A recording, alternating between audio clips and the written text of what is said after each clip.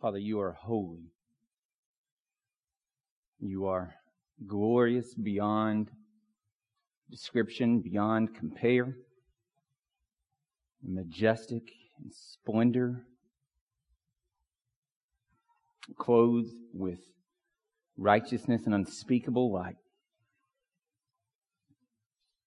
Creator, sustainer, author of life, author of faith, perfecter. There's not one atom in the universe that is not under your power, in your control, in your design, in your creation of it. And we think about the billions upon billions upon billions upon billions of galaxies in the universe, and in one little galaxy of the Milky Way, and in one little solar system in that galaxy, and one little planet or in that solar system, you created beings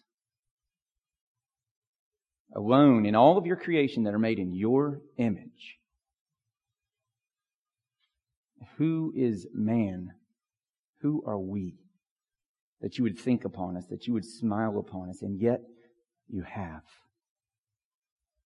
And yet you have given us life, and you have sent Jesus to save us, though we rebelled against you, though we have sinned against you, though we committed treason against you. We confess our sinfulness. We confess our rebellion. We confess that we either think too much of ourselves in pride. And Father, would you humble us in the thought of your glory and your majesty and your might and your greatness. And on the flip side, sometimes we think and live with self-hatred.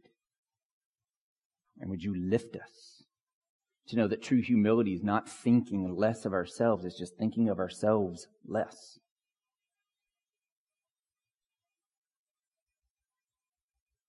We thank you for the cross. We thank you that you have sent Jesus to rescue all who would believe.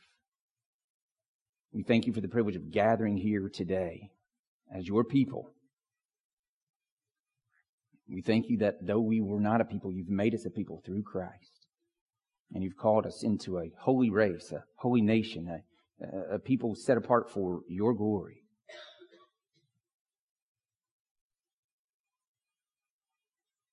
And Father, we ask for those amongst us who are struggling with sickness and disease, those who have walked through the valley of the shadow of death with loved ones,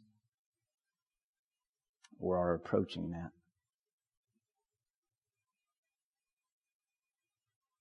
Father, we ask that you would be with and comfort very closely the Mosley family, that they would know your presence and feel it even in this tragic loss. Lord, we pray for the divisions in our country, that you would heal, that any solution people think of, the solution is you, and at the foot of the cross, we're all just different looking sinners in need of the same looking cross.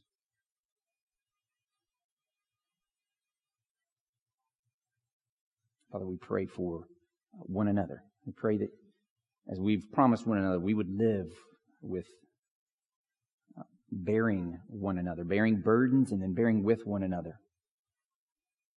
And we'd be slow to take offense and quick to forgive, that we would truly live out the fruits of the Spirit of love and joy and peace and patience and kindness and goodness and gentleness and faithfulness and self-control. As we come now to a time where we're going to open up your word that you wrote, that the Holy Spirit inspired, we pray, Holy Spirit, that you would illuminate and that we would see what you want us to see, not what we want to see, not what you want us to see. And may we not let it just flow in one ear and out the other. May we be impacted. May we be changed so we can walk out of here and represent you, live for you, the glorious King of Kings and Lord of Lords. In Jesus' name, amen. If you have your Bible, grab it and make your way to Luke chapter 9. Luke chapter 9 is on page 563 around you. I've got a bit of a hoarse voice. I was nursing it all last week, and it started about on Monday, so we'll see how long it plays out. This may wind up being a short sermon, or if it hangs on, we may be in here for a while, so don't know. Those of you who are joining us today, we've been going through for the first time maybe, we've been going through the book of Luke for a while. We've made our way up to Luke chapter 9. And just kind of to give you the big picture, Luke was a medical doctor, and he was also kind of an investigative reporter. And so he wrote the book of Luke so that, dedicated it to a guy named Theophilus, a high-ranking Roman official, and wrote it so that we might have confidence that Jesus is who he says he is, and that he did what he said he did. So he wrote this so that we might have confidence in that. We might have certainty concerning the things of Christ, about his person, all right, who he is, and his work, what he did, and what he is doing, what he's going to do. And in a lot of ways, you can kind of divide the book up into those two sections. The first part of it deals with the person of Jesus, who he is, and the second part of it deals with the work of Jesus, what he's done. And so chapters 1 through 9 are really centered in on who is Jesus, the person of Jesus, and then 10 through 24, the work of Jesus, what he did, and what he's doing, and what he's going to do. And so as we come to the end of chapter 9 today, this section that's kind of on on who Jesus is, that's really centered in on, the person of Jesus, we get kind of like a highlight at the end of this section, kind of a highlight on who the person of Jesus is. And we've already seen a couple of verses earlier than our text, and we covered it a week or two ago. Peter makes a declaration. Jesus says, "Who do you say that I am?" And he says, "You are the Christ of God." So we already kind of got that highlight, but then today we almost get kind of a celestial amen from God the Father speaking from heaven, saying, "Yes, this is my Son. This is the chosen one." And in doing so, we're going to kind of get a glimpse behind the veil of Jesus' humanity and see who he is. And so it's very much sort of like the inverse of the Wizard of Oz. So if you've seen the Wizard of Oz, which when I was growing up, it came on once a year. We didn't have VCRs and all that. It came on once a year, and I both looked forward to that and dreaded that. Because I looked forward to it because it's a special deal, but I dreaded it because it terrified me. It was, you think about it, you've got these flying monkeys, and you've got this witch who's hell-bent on murdering Dorothy. It's a terrifying movie, especially for a young child. So I watched that, and it absolutely terrified me. It was kind of a soft-serve Blair Witch project and wigged me out. Terrified me. But if you've seen the movie, you know that the whole deal is kind of like the Wizard of Oz, and they get there and they see behind the veil that it's just this man, all right? And they see him for who he truly is. He's not all this stuff that he's playing to be. They see behind the veil, and here's just this little man. And Luke 9 is kind of the inverse of that.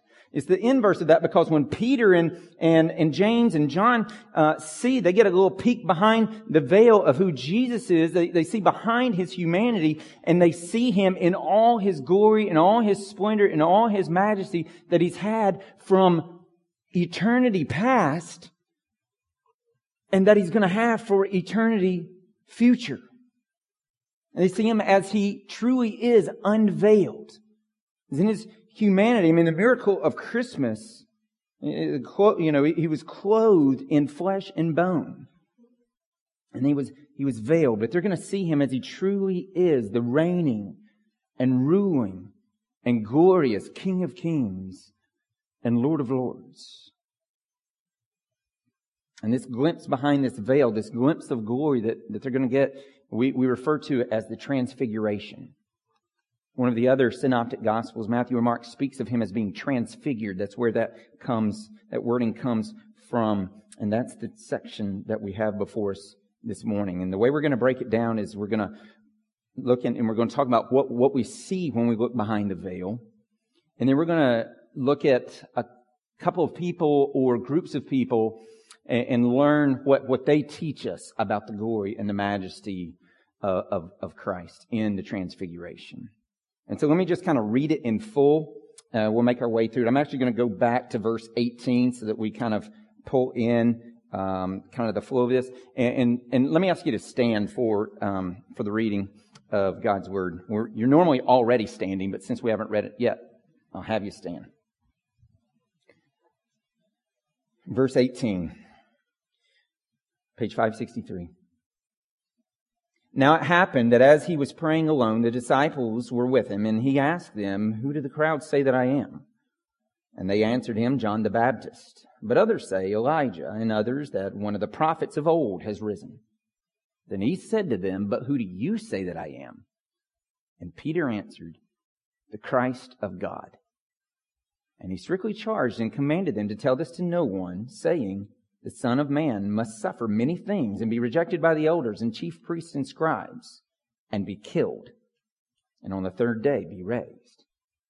And he said to all, "If anyone would come after me, let him deny himself and take up his cross daily and follow me. For whoever would save his life will lose it, but whoever loses his life for my sake will save it. For what is the profit of man if he gains the whole world and loses or forfeits himself? For whoever is ashamed of me and of my words, of him will the Son of Man be ashamed, when he comes in his glory and the glory of the Father and of the holy angels. But I tell you truly, there are some standing there who will not taste death until they see the kingdom of God." And they're about to get that glimpse. They're about to see a picture of the kingdom of God. Verse 28. Now about 8 days after these sayings, he took with him Peter and John and James, and went up on the mountain to pray. And as he was praying, the appearance of his face was altered, and his clothing became dazzling white. And behold, 2 men were talking with him, Moses and Elijah, who appeared in glory and spoke of his departure, which he was about to accomplish at Jerusalem. Now Peter and those who were with him were heavy with sleep, but they became fully awake when they saw his glory and the 2 men who stood with him. And as the men were parting from him, Peter said to Jesus, "Master, it's good that we're here. Let us make 3 tents, one for you and one for Moses and one for Elijah," not knowing what he said. As he was saying these things, a cloud came and overshadowed them, and they were afraid as they entered the cloud. And a voice came out of the cloud saying, "This is my Son, my chosen one. Listen to him." And when the voice had spoken, Jesus was found alone. And they kept silent and told no one in those days anything of what they had seen. You guys can be seated. And so number one, if you're taking notes with number one, we're going to talk about a glimpse of glory. A glimpse of glory. So look back at verse 28 again. Now about 8 days after these sayings, he took with Peter and John and James and went up on a mountain to pray. Probably Mount Hermon. It's about 9,000 feet above elevation, above sea level. And as he was praying, all right, so he went up on a mountain to pray. And just kind of an aside real quick. He probably went up on this mountain. You know why? To escape the crowds. Because here's the way Jesus kind of operated. He would pour himself out in ministry, and then he would need to pull himself out of ministry and be recharged and spend time in silence and solitude with his heavenly Father.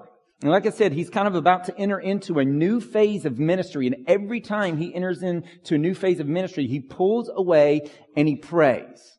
And so just kind of an aside on prayer, if Jesus would pull away and pray and spend time with his heavenly Father when he was about to go into any new major phase of ministry or life, how much more should we? Before you're deciding what college you're going to go to, before you're deciding what you're going to major in, before you're deciding who you're going to marry, what career you're going to pursue, before you're deciding what house you're going to rent or buy or lease or any of that, before you're setting a budget, before you're setting anything, before you do anything, pray. Pray about it. Before you do anything. All right? Let's keep going though. So they come up on this mountain to pray. And as he was praying, the appearance of his face was altered. So mockingly, this is where your Precious Moments Bible turns Jesus into a white man with blonde hair and blue eyes. He's a Middle Eastern people. It's not white. And as he was praying, the appearance of his face was altered. What's really happening is the glory starting to show here. They're getting a peek behind the veil, and his clothing became dazzling white. And behold, two men were talking with him, Moses and Elijah, who appeared in glory and spoke of his departure, big word we'll talk about in a minute, which he was about to accomplish at Jerusalem. Now Peter and those who were with him were heavy with sleep, but when they became fully awake, they saw his glory. And the two men who stood with him. And so again, number one, we're talking about this glimpse of Christ's glory. And what we see Jesus in glory. All right, the glory that he's always had, that he's always existed in as the eternal Son of God, the second person of the Trinity. And so when you think of Jesus, don't just think of him as he was when he was on the earth and what we might call his humble incarnation. Think of him also as he is right now. See, Philippians 2 talks about the fact that he humbled himself and became a man. All right? That he veiled his power with humanity. He did not stop being God. He did not stop having all the attributes of God. He just did not avail himself of them. And so the miracle of Christmas is that remaining what he was, God, Jesus became what he was not, human. So he was fully God and he's fully man. No mixture, fully God, fully man. He wrapped himself in flesh and bone and veiled his glory. But here, Peter and the guys, they're getting to see Jesus unveiled. They're getting to see him unveiled and in the splendor of his majesty, in the glory that he, as God, just intrinsically has. And this glory, this isn't like an anecdotal detail. The glory of God is one of the biggest themes in all of Scripture. It's who God is. He's glorious. And it's hard to encompass, to define the glory of God. Human words do not have the capacity to state it.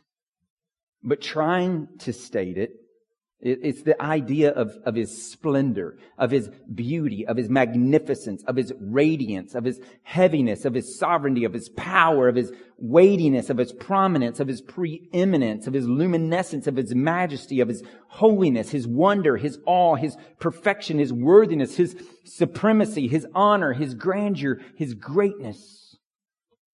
That's the idea of glory. And throughout Scripture, you just see it flowing from every page, the glory of God. But specifically, some of the snapshots that this transfiguration kind of alludes back to are like in Exodus 13. The cloud of glory to lead them by day, lead the Israelites by day as they're fleeing from Egypt, and a pillar of fire by night. Exodus 33, Moses goes up on the mountain to receive the 10 Commandments for the second time because he had a temper tantrum and broke the first ones. And so he goes back up there and he's in the presence of God and he comes down radiating glory of God. Kind of like a stick that's been in a fire. When you pull it out of the fire, it still glows for a little while. All right, that's kind of like what was going on with Moses. But that's not what goes on with Jesus here. Jesus is the fire. The glow and the power and the majesty, the magnificence, the greatness, they emanate from him. He doesn't get them by being close to something. He is the something. Exodus 40, you've got cloud and you've got smoke that enters into the tabernacle. The glory of God enters in. 2 Chronicles 7, it enters into the temple. Isaiah 6 that we read earlier. I'll read the first 4 verses again. In the year that the king Uzziah died, I saw the Lord sitting upon a throne, high and lifted up. This is his glory, and the train of his robe filled the temple. This is imagery that he's glorious, and he fills every nook and cranny of the temple with glory. Above him stood the seraphim.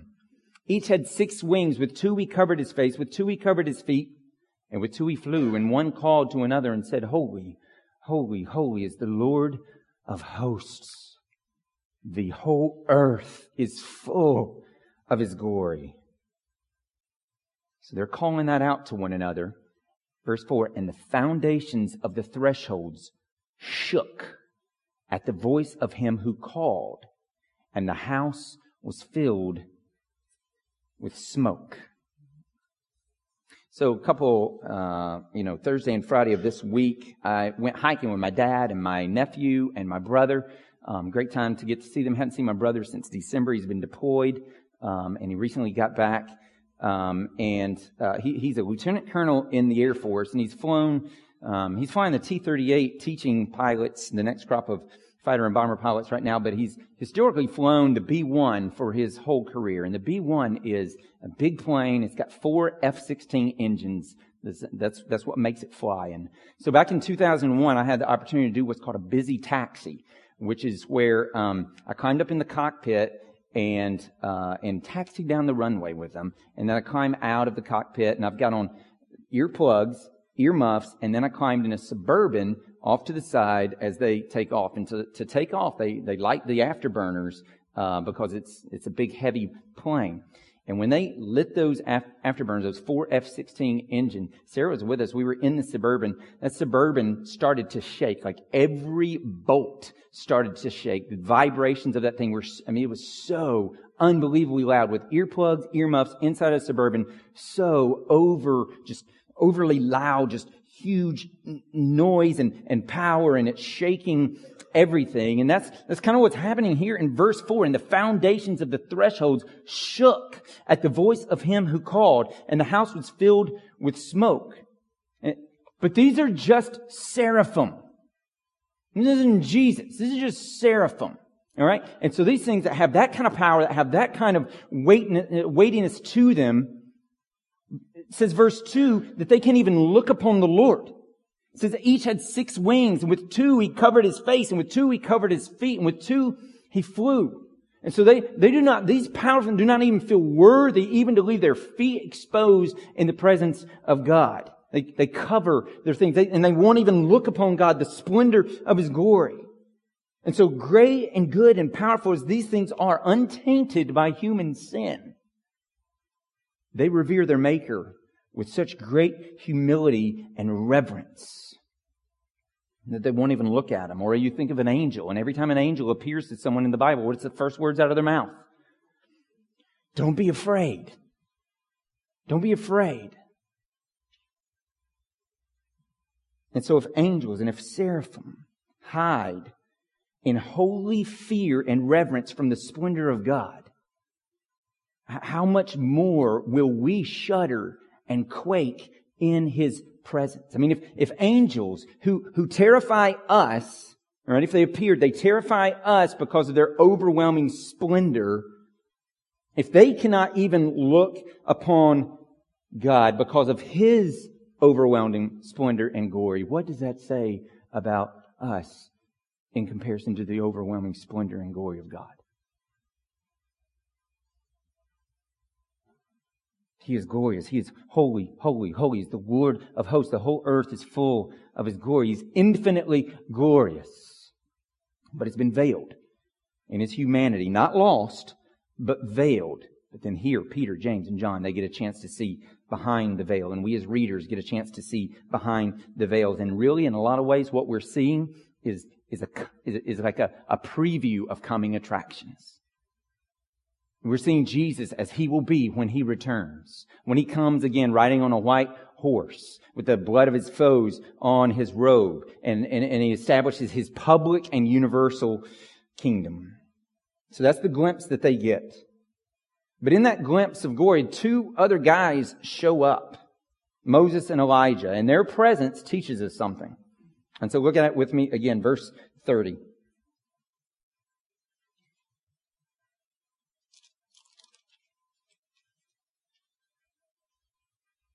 And behold, 2 men were talking with Him, Moses and Elijah, who appeared in glory and spoke of His departure, which He was about to accomplish at Jerusalem. Now Peter and those who were with him were heavy with sleep. But when they became fully awake, they saw his glory and the two men who stood with him. And so Moses and Elijah. Moses lived 1,400 years before Jesus' birth. Elijah lived 900 years before Jesus. Moses wrote the Torah. All right, that's the first 5 books of the Bible. It's called the Law. That's what Torah means. It means law. It means instruction. The Pentateuch, a book of 5. We call it Genesis, Exodus, Leviticus, Numbers, and Deuteronomy. Okay, so Moses was given the 10 Commandments. So Moses represents the law. Elijah represents the prophets. He's one of the greatest of the Old Testament prophets. And so here, what you've got almost is as if the entire Old Testament, the law and the prophets, was standing there saying that everything's coming together in Christ. And so what Moses and Elijah teach us is that Jesus, and this is number 2 in your notes, is that Jesus is the fulfillment of the law and the prophets. Moses and Elijah tell us that Jesus is the fulfillment of the law and the prophets. I mean, this is what Jesus himself says, Matthew 5:17. He says, I didn't come to abolish the law and the prophets, but rather to fulfill them. And then in Luke 24, after his resurrection, he shows up on a 7-mile hike to Emmaus with some of his disciples. They've got a little Bible study that they break out right there. And he starts telling them how everything in the Old Testament points to him. You know, that he is what the priesthood was all about. He's our mediator. That he is what the temple was all about. He's the presence of God with us. That he is what the sacrificial system was all about. That he's the Lamb of God who takes away the sins of the world. It's all about Jesus. It's all pointing to Jesus. It's all pointing to his life, his death, and his resurrection, through which we're forgiven, through which the captives to slave, are set free. The bonds of our slavery is busted. And that's what this word departure in verse 30 is all about. This idea of verse, because the word in Greek, the literal word, I don't have to transliterate it, the word that's used right there is Exodus. Exodus. Now Moses knows about the Exodus. But Jesus is telling him about a new and better Exodus. That Jesus would lead the people of God out of bondage and out of captivity to sin in a new exodus through his death and resurrection. So Moses has got Moses lived out the exodus of the Israelites leaving Egypt. But here he's captivated and he wants to know more about this new and better exodus. They're talking about it. That it's not going to be a temporary freedom from slavery to Egypt, but it's going to be an eternal freedom from slavery to sin.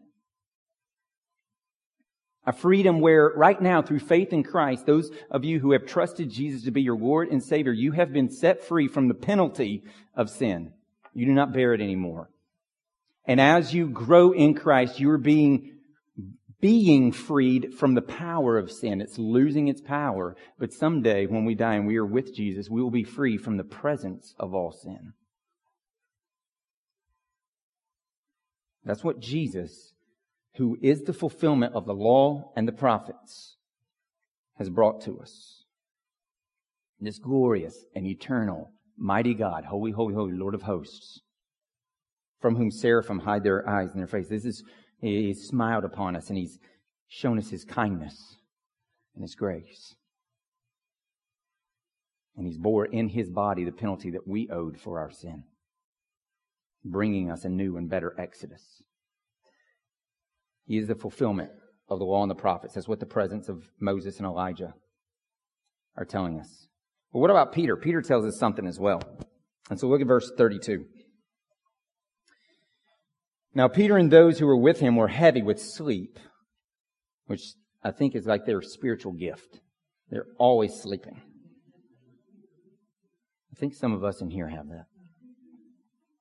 Now Peter and those who were with him were heavy with sleep, but when they became fully awake, they saw His glory and the two men who stood with him. And as the men were parting from him, Peter said to Jesus, Master, it's good that we're here. Let us make 3 tents, one for you and one for Moses and one for Elijah, not knowing what he said. And so what Peter tells us, Here's what Peter tells us. Peter tells us that we can be wrong. Peter tells us that we can be wrong. We can be wrong theologically, we can be wrong morally, we can be wrong socially, we can be wrong culturally, we can be wrong missionally, we can be wrong fill in the blank. This is another reason why we need the church. There's no me in Christianity. There's no me in disciple. It's inherently corporate. Some are hands, some are feet. Eyes can't say to the ears, I have no need of you. We need one another. It's a team sport. And we need one another because we can be wrong. And we need to have humility to understand I can be wrong. And we need to have humility to search our hearts and always wage war on our sin, being willing to listen to others who are helping to point it out before just automatically putting up a defensive wall and not hearing anything. Now, Scripture is never wrong. Okay, Scripture is never wrong. It's inerrant. It's infallible. It's without errors. It's completely full of all truth. That Scripture is never wrong. It's breathed out by God who cannot lie.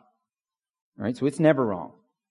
But we need the humility to understand that we can get things wrong, and we do so largely, a lot of times, based upon our own desires separated from Christ. Like we'll co-opt the kingdom of God into something that it's not to try to make it fit, an Americanized version of your best life now. That wasn't a veiled shot. That was a purposeful shot.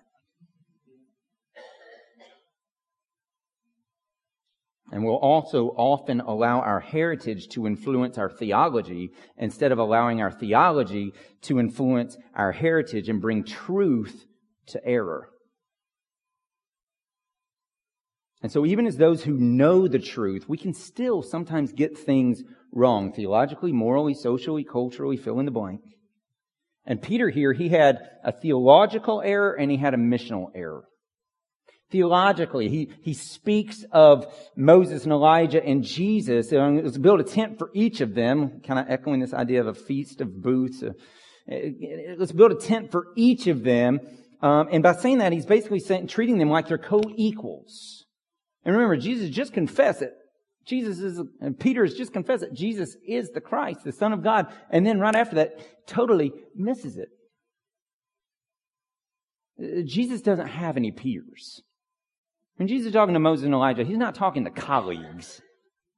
He's talking to creatures that he created. But then Peter also has a missional error. He wanted to stay on top of the mountain. He's like, I'm glad that we're here. It's good that we're here. Let's build some tents and let's stay up here for a while. So Peter loved the mountaintop experience that he was having. And he wanted it to continue. He wanted to stay up there in isolation with God and avoid the work that Christ had for him. And sometimes in our lives, we'll have like this really powerful moment with God. We'll have this mountaintop experience. And then we'll spend maybe even years trying to like recreate that feeling instead of just being thankful for it and now doing the work that God's called us to. We're just trying to figure out if I can get the music right, if I can find a church that does this and this and this, then I'll maybe just get that feeling back and then be thankful. God did something in your heart, but now get to work with what He's called you to do. Link arms with the body of Christ and be ambassadors for Christ. And so, brothers and sisters, understand that Scripture is never wrong, but you and I can be. And so be humble and be teachable. Be open to correction. And these are not natural things, but they are Christian things. All right, and so Moses and Elijah, they tell us that Jesus is the fulfillment of the law and the Scriptures. Peter teaches us that we can get it wrong sometimes. And let's look now at what God the Father tells us. Verse 34. And as he was saying these things, a cloud came and overshadowed them. And they were afraid as they entered the cloud. And a voice came out of the cloud saying, "This is my Son, my chosen one. Listen to him." And when the voice had spoken, Jesus was found alone. And they kept silent and told no one in those days anything of what they had seen. And so verse 34, you've got this glorious cloud enveloping them, all right? And again, Old Testament, you references the cloud, the smoke, that's the imagery that you've got going on here. This is if you've ever heard this word, Shekinah glory, this is just the glory of God in this radiant cloud that gave people sort of a visible manifestation of His invisible majesty. And so it envelops them, and the disciples are scared. It says that they're afraid. And then a voice from heaven speaks. And God the Father tells us two things. He tells us that Jesus is His Son, the chosen one, and He tells us to listen to Him. All right? Two things here. Jesus is His Son, the chosen one, and that we must listen to Jesus. And so like on that first one, that Jesus is His Son, He is the chosen one.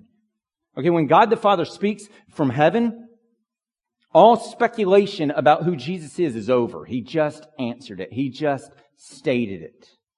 An authoritative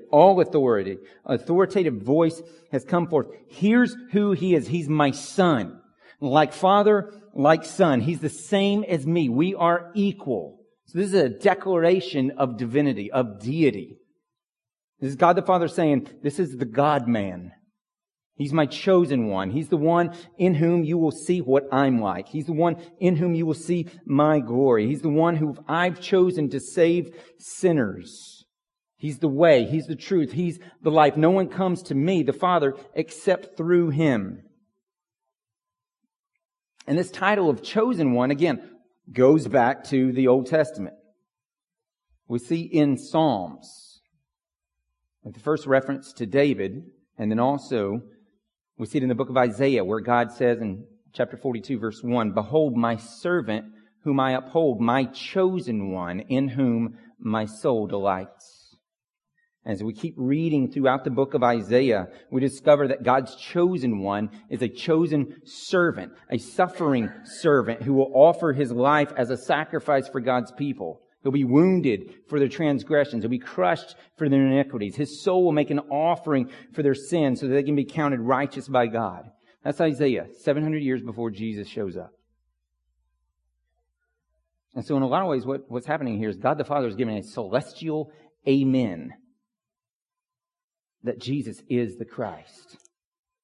And what Peter had declared 8 days earlier.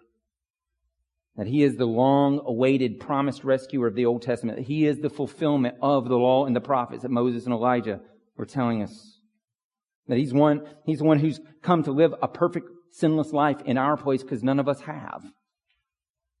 And then willingly lay that life down in our place as our substitute to pay the penalty that we owe for our sin. Jesus paid it in our place. And then rise again to give us forgiveness of sin and eternal life to all who will repent and believe. This is who Jesus is.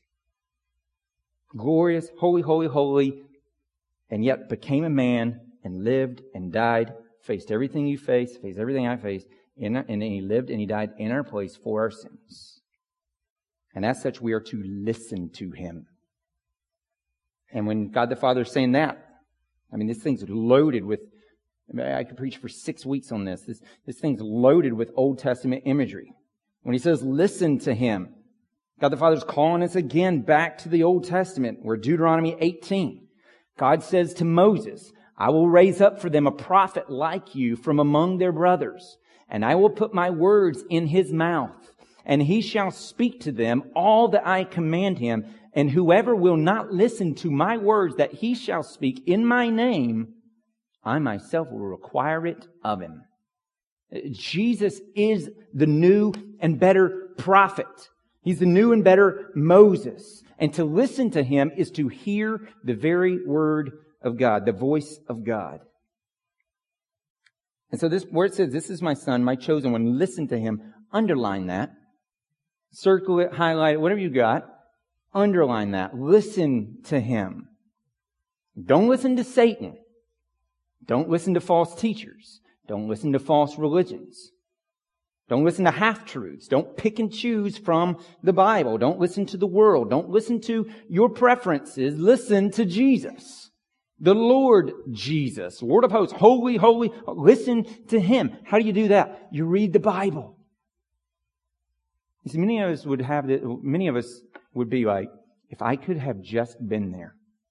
If I could have just been there like Peter was, and like James was, and like John was, if I could have just seen these things, if I could have seen this transfiguration and this glory, if I could just have experienced that, if I could have seen Moses and Elijah and asked them questions, Moses, man, what was it like when the Red Sea parted?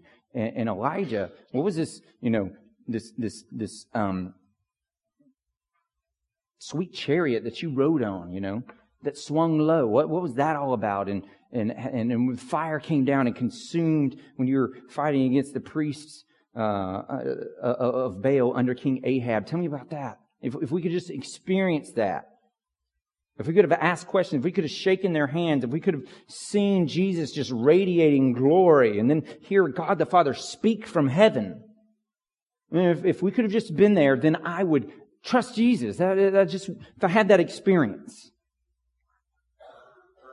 But then listen to this. 2 Peter chapter 1. All right? This is Peter who did experience all that. 2 Peter chapter 1 verse 16 says, "For we did not follow cleverly devised myths when we made known to you the power and coming of our Lord Jesus Christ.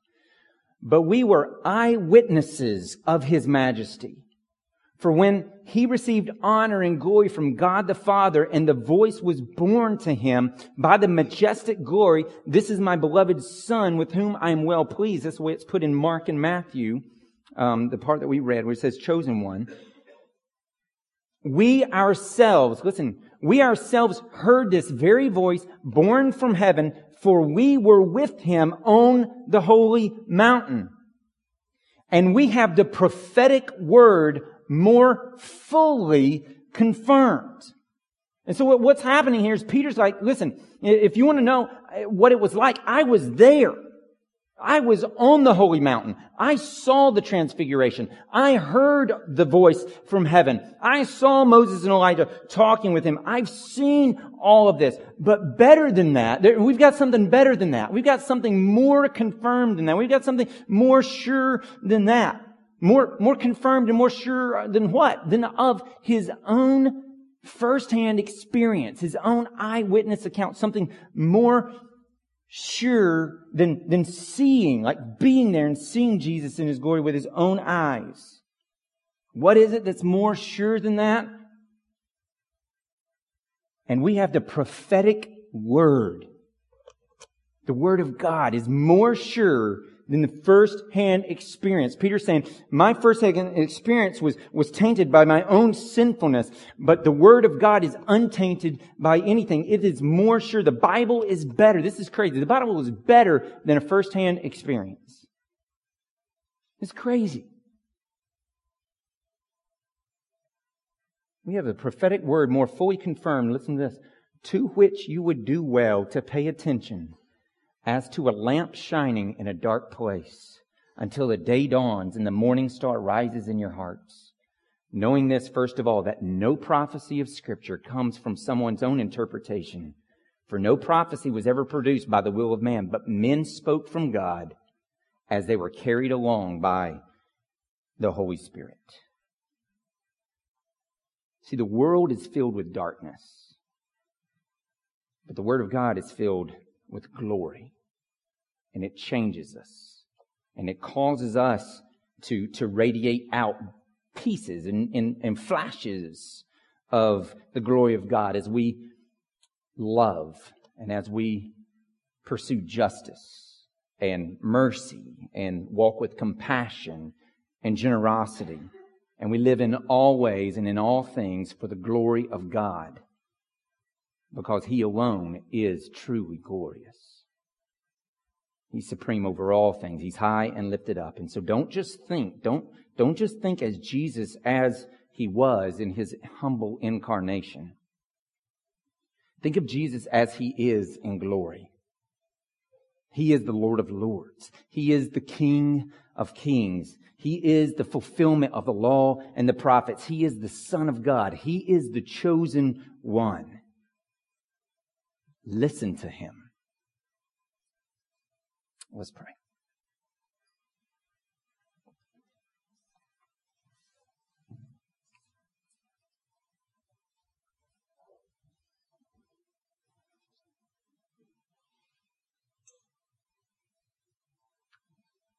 Father, give us boldness to stand upon your word as the final arbiter of all things.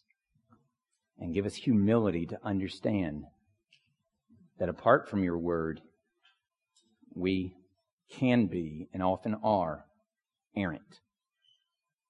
And give us humility to check ourselves and check our lives against your word, against the totality of your word. And Father, as we prayed at the beginning, when we are tempted to fill ourselves with pride and think highly of ourselves because of accomplishments or because of this or because of that or any other thing, humble us. And we are small, seemingly insignificant creatures on a small planet in a small solar system in a small galaxy. But then when we turn to self-loathing, pick us up to understand that we alone have been made in your image. And even though we've rebelled against you, you have chosen to send Jesus to rescue all who would repent and believe the gospel. And so, Father, for those who are self-loathing, would you pick them up today? For those who are prideful, would you bring them low today? And for those who do not yet know you, would you save them today? And would you fill us all with reverential awe and wonder at your holiness? That we get just a peek of, just a glimpse of glory as we look behind the veil. But someday we will all behold and willingly bow or be forced to bow. All will bow. Work in us. In Jesus' name, amen.